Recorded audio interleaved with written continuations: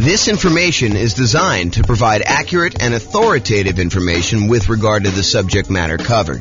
It is offered with the understanding that the presenters are not engaged in rendering legal, accounting, or other professional services. If legal advice or other expert advice is required, the services of a competent professional should be sought. Welcome to the Loveland Real Estate Investing and Real Estate Financial Planning Podcast. Learn all about investing in real estate in Loveland, Colorado with a combination of real estate financial planning and modeling with numbers specific to Loveland. Plus syndicated, more generalized recordings of live and pre-recorded real estate investing classes. Not all of them specific to Loveland. Be sure to stay tuned after the podcast for a message from our sponsors. Well, good morning and welcome, everyone. I am your host, James Orr, and today we have a really cool class, a class that I don't actually teach this particular topic that much. Today we're going to go over refinancing rental property tips. So this is the class about all the different ways to refinance your rental property and some tips and information about doing that process. You'll want to definitely check with your lender to get the most up-to-date version of this when you go to do your refinance. But this is intended to give you sort of like a strategizing overview so that you can understand like the process, understand the different options for refinancing, understanding some of the pros and cons and what it does, and then understand sort of like the basic idea of loan-to-value limitations for being able to do these different types of refis. But when you're about to do this, you can't go to them and say, hey, on May 4th, 2023, James taught a class and he told me that this was the rule.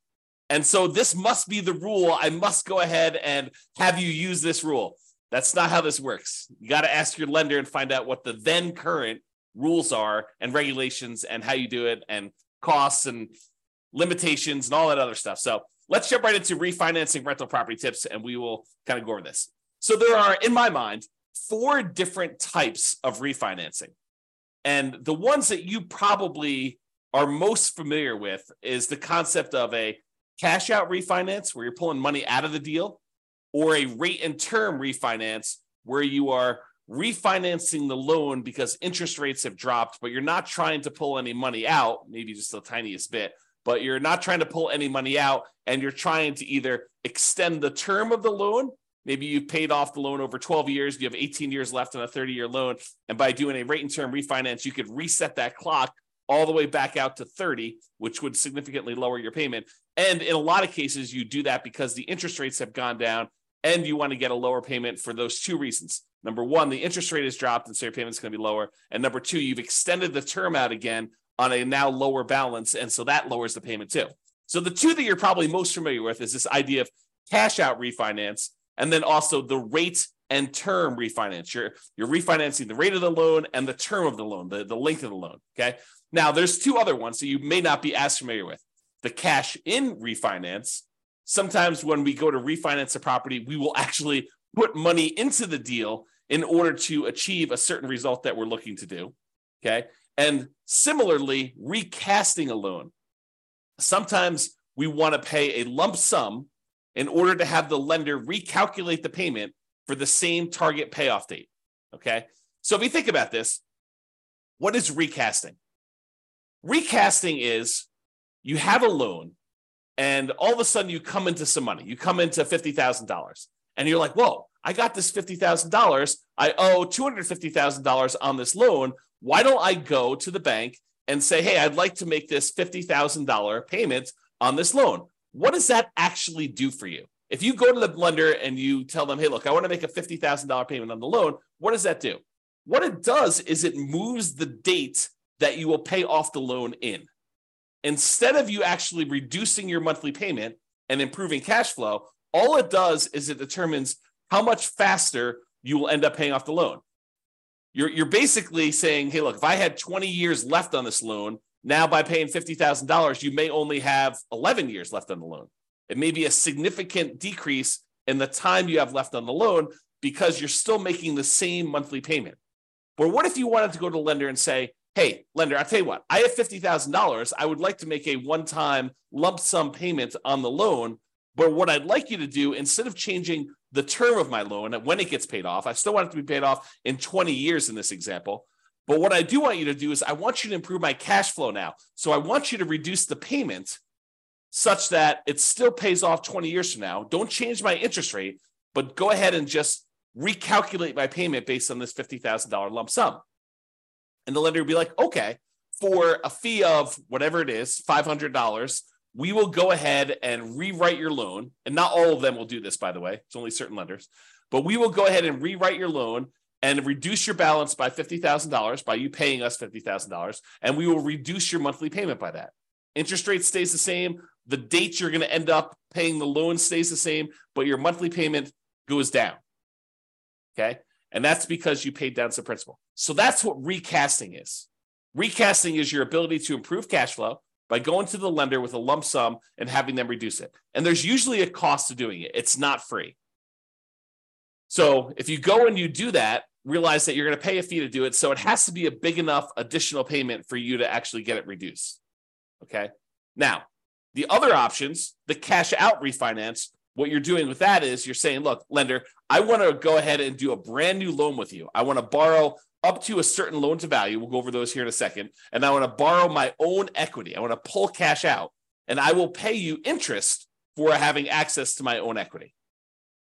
It does change the interest rate. So if you had a really great interest rate, doing a cash out refinance could hurt you. It could end up being more negative cash flow or a higher monthly payment by changing the interest rate from the low one you used to have to now doing a cash out refinance, and it raises the interest rate. And there's usually a small premium on the interest rate for doing cash out refinance. There's a small penalty, small risk premium that the lender wants to charge you in order to do a cash out refinance.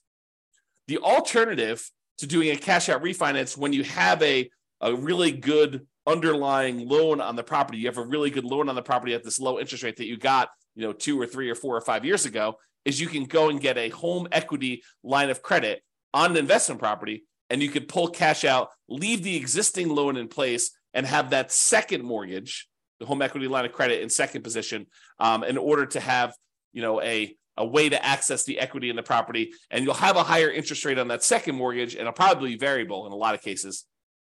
And so you'll be able to do that, but you won't get rid of that really nice first mortgage you have on the property with a low interest rate. Okay.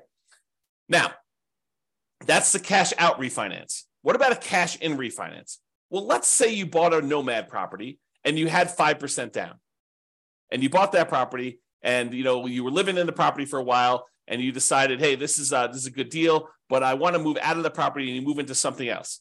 Now you've the property value has gone up a little bit. You paid down the loan a little bit, and let's say you owe, I don't know, like you owe 82% of the value of the property now. You started off with 5% down, and now it's increased so that you have 18% equity, 82% loan to value.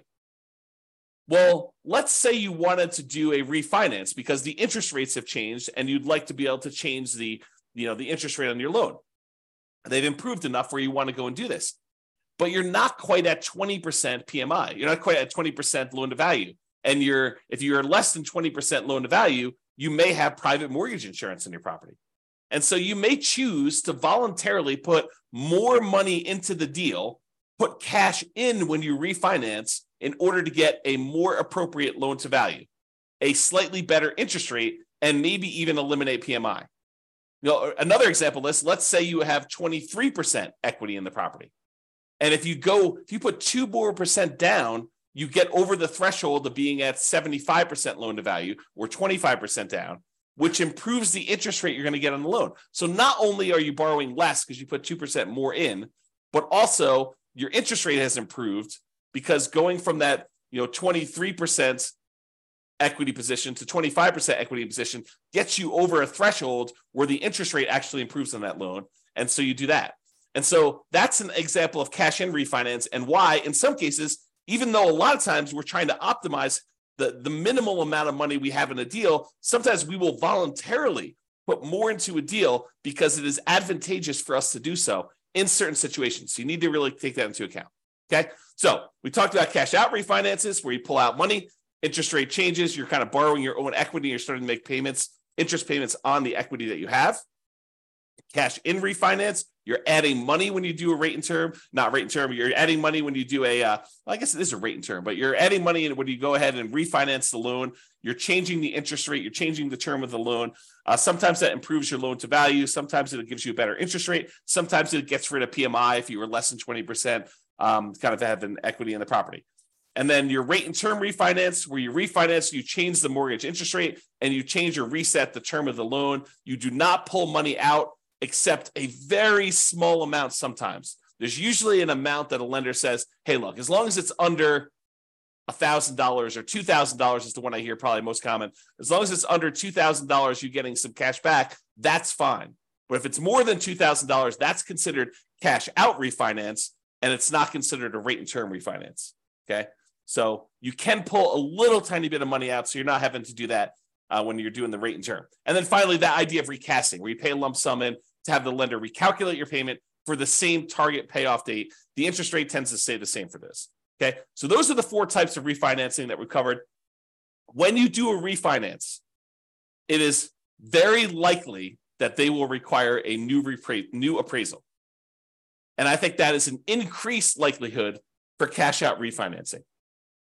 Now, we've seen a movement lately where lenders are moving toward not requiring some appraisals in some very specific situations. Definitely want to contact your lender and find out what the then current rules are. But we are seeing a movement toward not having to do new appraisals.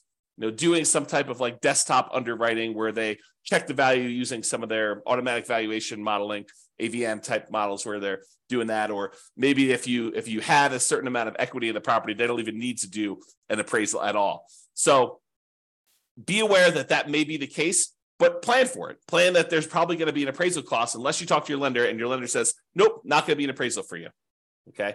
If you do cash out refinance, I think that the odds of you having to do a new appraisal is going to be higher. Okay. Now, most refinances allow you to refi in the closing costs for getting the new loan. In some cases, the appraisal costs of getting the new loan. And in some cases also, a certain limited amount of buying down the interest rate to be rolled in. So you could go and say, hey, look, I want to go do this refinance on the property. I've got a bunch of equity in it. I want to roll in the closing costs, so that'll get added to your loan balance. I want to roll in the cost of the appraisal, so that'll get rolled into your loan balance. And because interest rates are low right now, and I'm going to have this loan forever because I'm not going to refinance again, I want to buy down my interest rate so that I can get improved cash flow. And you could roll in the buy down as well. And there may be restrictions on this, so go check with your lender. But that is my understanding that a lot of these can be rolled in up to a certain amount. Now, you may not be able to refinance with conventional financing options once you get above the loan limit.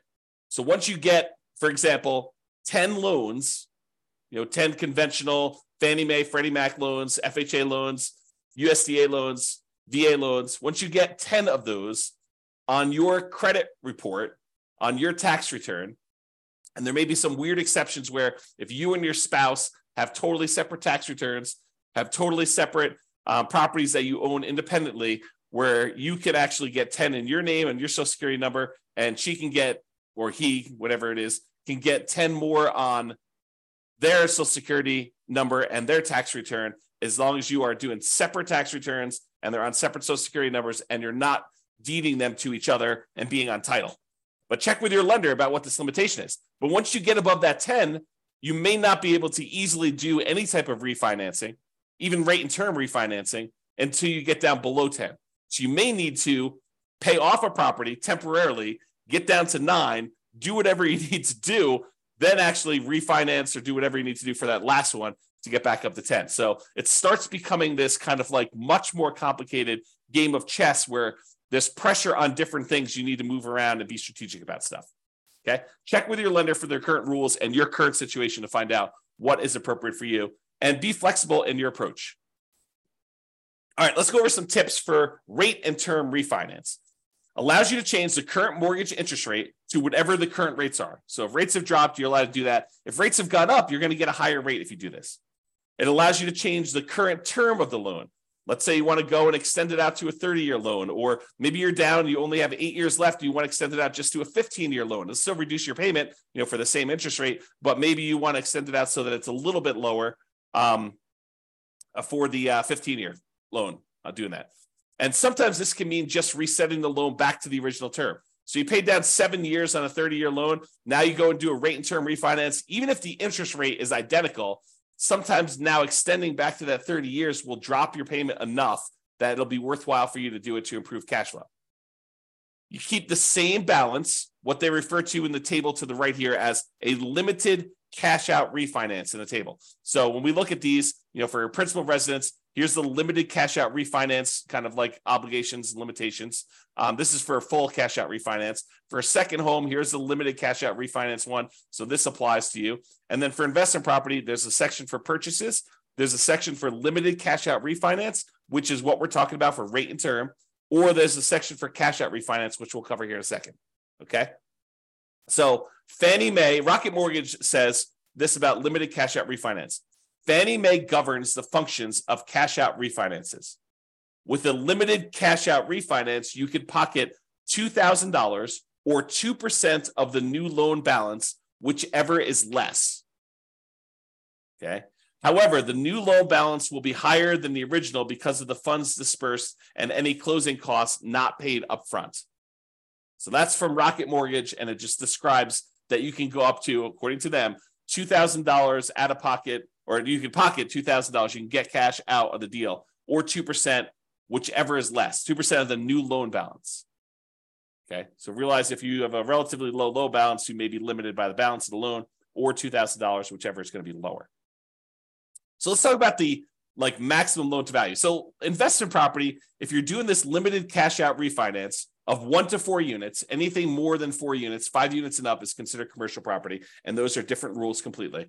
But if you're doing 1 to 4 units for a fixed rate mortgage and adjustable rate mortgage, the maximum loan to value you can do is 75%. Okay. So you can go up to 75% loan to value. You'd leave 25% in the deal when you do this rate and term refinance, this limited cash out. Now, if you're living in the property, you could do a limited cash out refinance on 1 unit. You can go to 97% with a fixed rate mortgage or 95% with an adjustable rate mortgage. If you're in a duplex, you can go to 85% for a fixed rate mortgage and adjustable rate mortgage. And if you're in a triplex or a fourplex, it's 75% loan to value, sort of like what an investment property would be. Okay. And that's for the limited cash out refinance. Also happens to be for the purchase for those. If you have a second home, if you're doing a rate and term refi and you have 1 unit, which you can't do multiple units with those, then the maximum amount you can go with those is 90% loan to value for both fixed rate mortgages and adjustable rate mortgages. So you have to leave 10% in the deal on your second homes. Okay. All right. So that's the numbers for the rate and term refi. This often improves cash flow in falling interest rate environments, especially. So when you have 2 things working for you, you paid down the loan a little bit, and so you have less that you owe, and you have less left in terms of duration left on your loan. And when interest rates are coming down, it improves cash flow in 2 ways. Number one is you're usually extending your term out again, and so you're borrowing a smaller amount over a longer term. And if interest rates have come down from your previous kind of mortgage interest rate, then you've also improved cash flow from an improved lower interest rate. Sometimes the interest rate doesn't need to go down, but you paid down the loan low enough and you've been paying it off long enough that you can extend the term out again. And even with a slightly higher interest rate, your cash flow can still improve. Less, but can still improve. This can also be a way to change your loan type to remove PMI or mortgage insurance premium. So with FHA loans, the private mortgage insurance with most of them, there's some exceptions, but most of them when you're putting 3.5%, I'll say all of them when you're putting 3.5% down, they have PMI forever. The PMI, the mortgage insurance premium you pay on that loan never goes away. And so if you want to get rid of PMI on an FHA loan, like you bought a duplex, triplex, or fourplex as an owner occupant, you moved into the property, you lived there for a year, and then you decide to buy something else. And now you've waited long enough and you've got some equity built up in the property. Well, now you can go ahead and refinance out this cash out. You can do a limited cash out refinance, 1 to 4 units, once you have 75% loan to value, and you can get rid of the PMI from the FHA loan. The tricky part is, depending on when you got your FHA loan, your interest rate may be really, really low, even when you take into account the private mortgage insurance premium you're paying on it. Such that if you go to refinance it, if you bought a property 3 years ago when interest rates were really, really, really low, and now the interest rates are much higher, even though you're at that 75% loan to value, and even though interest rates have gone up, it still may be better for you to keep the old PMI loan with the old FHA loan with PMI. So you got to run the math and see if this does improve it for you and how much it improves. Okay? But this would be the way, doing like a rate and term refinance and going into a non-FHA loan, or maybe you go back into an FHA loan. If you get over 20% down, you don't necessarily have to have PMI anymore. Okay? So go do the math, figure it out, but this is how you get rid of that PMI on FHA loans to get it out of it, is do the rate and term refi. Now let's talk about some tips for cash out refinance.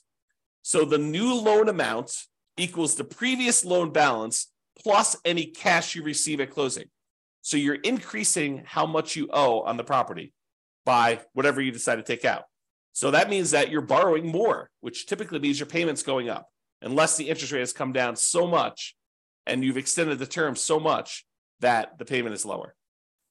Now, borrowed money that you pull out of a loan is not typically taxable, but talk to your CPA if you plan to use the money for additional investing, because there are rules about where that gets applied. My very layman's, non-professional, non-tax advisor understanding of this is that the money you use to buy another investment property is offset by that property, not the one that you pulled the money out of. But go talk to your CPA to get clarification on that, because I am not sure, and I am not a professional, and I'm not giving you tax advice because I'm not qualified to give you tax advice. I don't even do my own taxes. Okay, so go talk to your own CPA and make sure you got that down.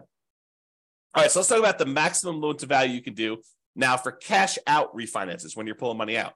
So if you were going to try to pull cash out of a property that you're living in, with one unit, you can go up to 80% loan to value for fixed rate mortgages and adjustable rate mortgages. So if you're living in a single family home, a condo or a townhome, and if you've got one unit, you can actually go up to 80% loan to value. If you're in a duplex, triplex, or fourplex, 2 to 4 units, remember 5 units and above is commercial, it's a totally different deal. You can go up to 75% loan to value. So a little bit more conservative. They will only allow you to go up to 75% loan to value. You have to keep 25% equity in the deal if you're going to do a cash out refinance. And those numbers are different than when you do the rate and term. Okay. Second homes, when you're doing a cash out refinance, it's still 75% loan to value. Okay. You have to be 75% loan to value to do cash out for those. Then if you're doing investment property, you're doing a cash out refinance with one unit, a single family home, condo or townhome, with one unit, it's 75% loan to value. If you're talking about a duplex, triplex, or fourplex, and you want to pull cash out of that, they only allow you to go to 70% loan to value. So even more conservative. They want you to keep 30% equity in the deal when you do this. So really, to kind of summarize it, you're probably 75% loan to value, no matter what you're doing, unless you're doing a single family home where you're living in the property, then you can go to 80%.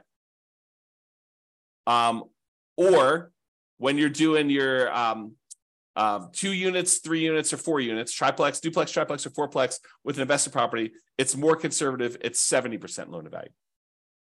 Okay. Now, this type of idea, this idea of doing, cash out refinance, although you can do sort of rate and term if you borrow the money in order to buy the property and the repairs when you do your burst strategy. But most often when you're trying to do the burst strategy, a lot of times you're doing this cash out refinance model where you're pulling money out of the deal.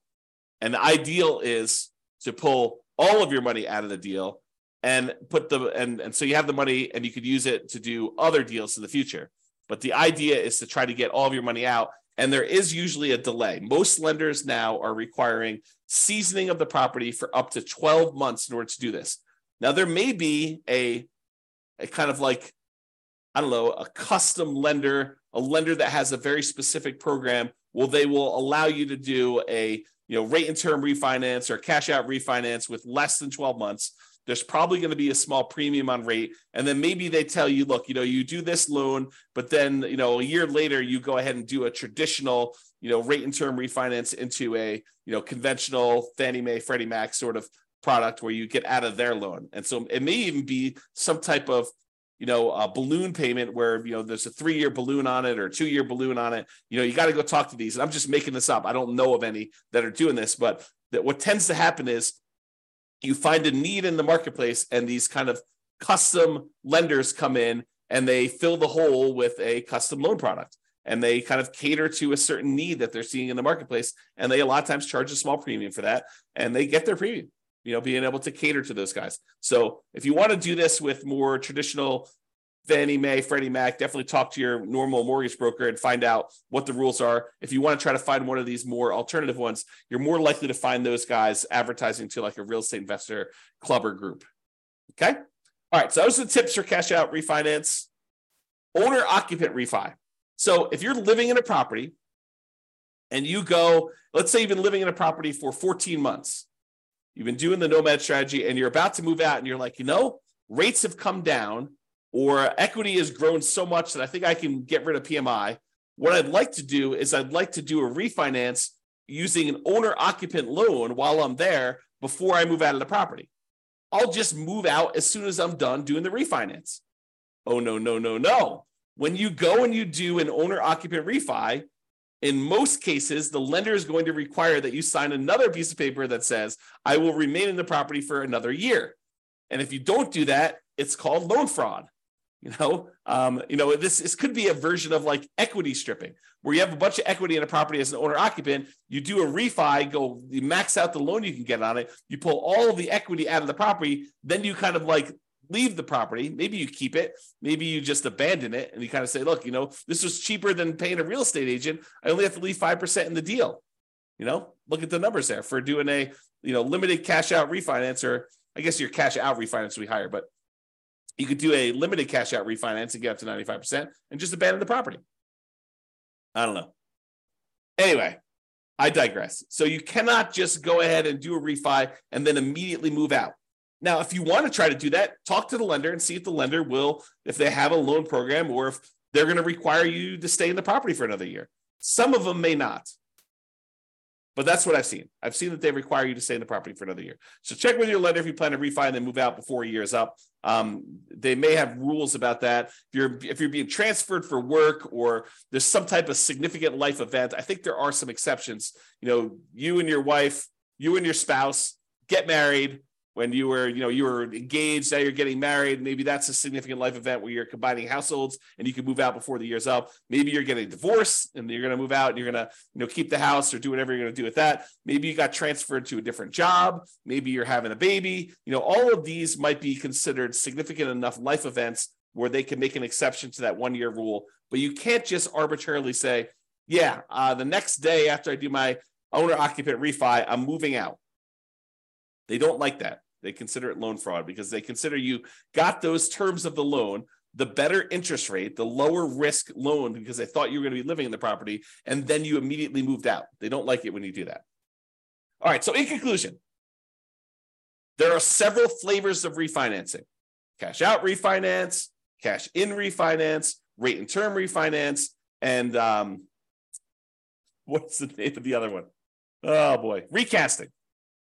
Okay, so refinancing can be a way to improve cash flow. You improve your interest rate in some cases. If the interest rates have dropped since you had the loan, you can extend your term on the loan. You had paid off a certain amount. Now you're going back out to 15 years or 30 years, or in some cases, 40 years now. You can also eliminate PMI, where, equity is increasing your property fast enough. Now you've got, your PMI is low enough. You can either request PMI get removed, or in some cases, you have to actually refinance the loan, especially with like FHA loans. Okay.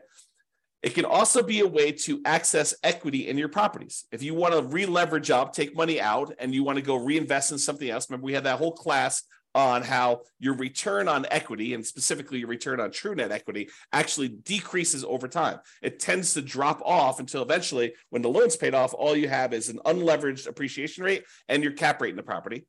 When you've got beyond, you're paying off the loan, you've gotten beyond your depreciation, then it's really just appreciation and your cash flow. And if it's unleveraged, it's cap rate and your unleveraged depreciation rate. So a lot of times you want to go ahead and re-leverage up so you can get back up on that curve where your returns are much higher on your equity. And so this is a way to access that equity, doing some type of cash out refinance or rate and term refinance, although not as much. Doing a HELOC on your loan is probably the way to access those. So be sure to consider when you're looking at these, the cost to access this equity. It's not free. There is a cost. And sometimes it's some of the more expensive money. As you see on the World's Greatest Real Estate Deal Analysis spreadsheet, I have a whole section on there. One of the 9 charts on that dashboard is about your like how much equity you have and what the cost is to access that equity. Both doing a refinance equity, a cash out refi equity, and also if you sell the property, what the cost to access that is. And refi tends to be the cheaper end of the spectrum. It tends to be more expensive for you to sell a property to access that equity. So how accessing this equity, the other thing to consider is how accessing this equity will impact all areas of your return. A lot of people get confused. They think, I'm just going to pull money out of this deal and then my property will still cash flow. Maybe not. Maybe by taking the money out of the deal, your cash flow gets significantly diminished on that property, and maybe it's even negative, such that the money you take and you invest into the next deal, it needs to be super strong at cash flow in order to be able to support the payments you have on the other property. So you want to really look at this. You want to look at those kind of like return quadrants we have, and you want to look at the return quadrants and how it changes the property you still have, the one you're doing the refi on, and also the property you're acquiring with that money, and make sure that they support each other. Or if they don't support each other, you're okay with that, right? Like you could be okay having negative cash flow if you decide to re-leverage up because you think the overall return in your portfolio is going to help you get to financial independence. It's not a property you intend to have where it's going to cash flow massively. You're really doing this to capture the great appreciation, some debt pay down, some tax benefits, and you're okay feeding the property, having some deferred down payment while you're doing that. And there will likely be, this topic specifically will likely be an entire separate series of classes in the future. Probably not until I'm done doing all the stuff on buying when we start talking about should I sell or refi my rental. That's like intended to be the next whole separate module, not individual module, but like whole, course, if you want to call it that way. All right. But there will be those things coming. We'll talk about those in the future. All right. That's all I got for you. Hope you enjoyed this class. Hope it was helpful for you, learning about all the different ways to kind of refinance and some tips for doing that. Again, talk to your lender and get the advice you need if you're planning on doing this. This has been James Orr. Hope you have a great day, everybody. Bye-bye for now. With home prices up, mortgage interest rates up, and rents up, but not quite enough to counteract the higher prices and interest rates. Cash flow on rental properties in Loveland is harder than ever. Book a call with the Real Estate Financial Planner to apply our proprietary 88 strategies to improve cash flow on your rentals. See the show notes for a link to schedule your call and improve your cash flow today. If you're a real estate agent, lender, or professional in Loveland that wants to help our real estate investor listeners, consider reaching out to learn about collaboration opportunities with this podcast. We'd love to add more value to our listeners by having you assist our investors buy, sell, and finance their real estate investments. See the show notes to schedule a call to discuss collaboration opportunities.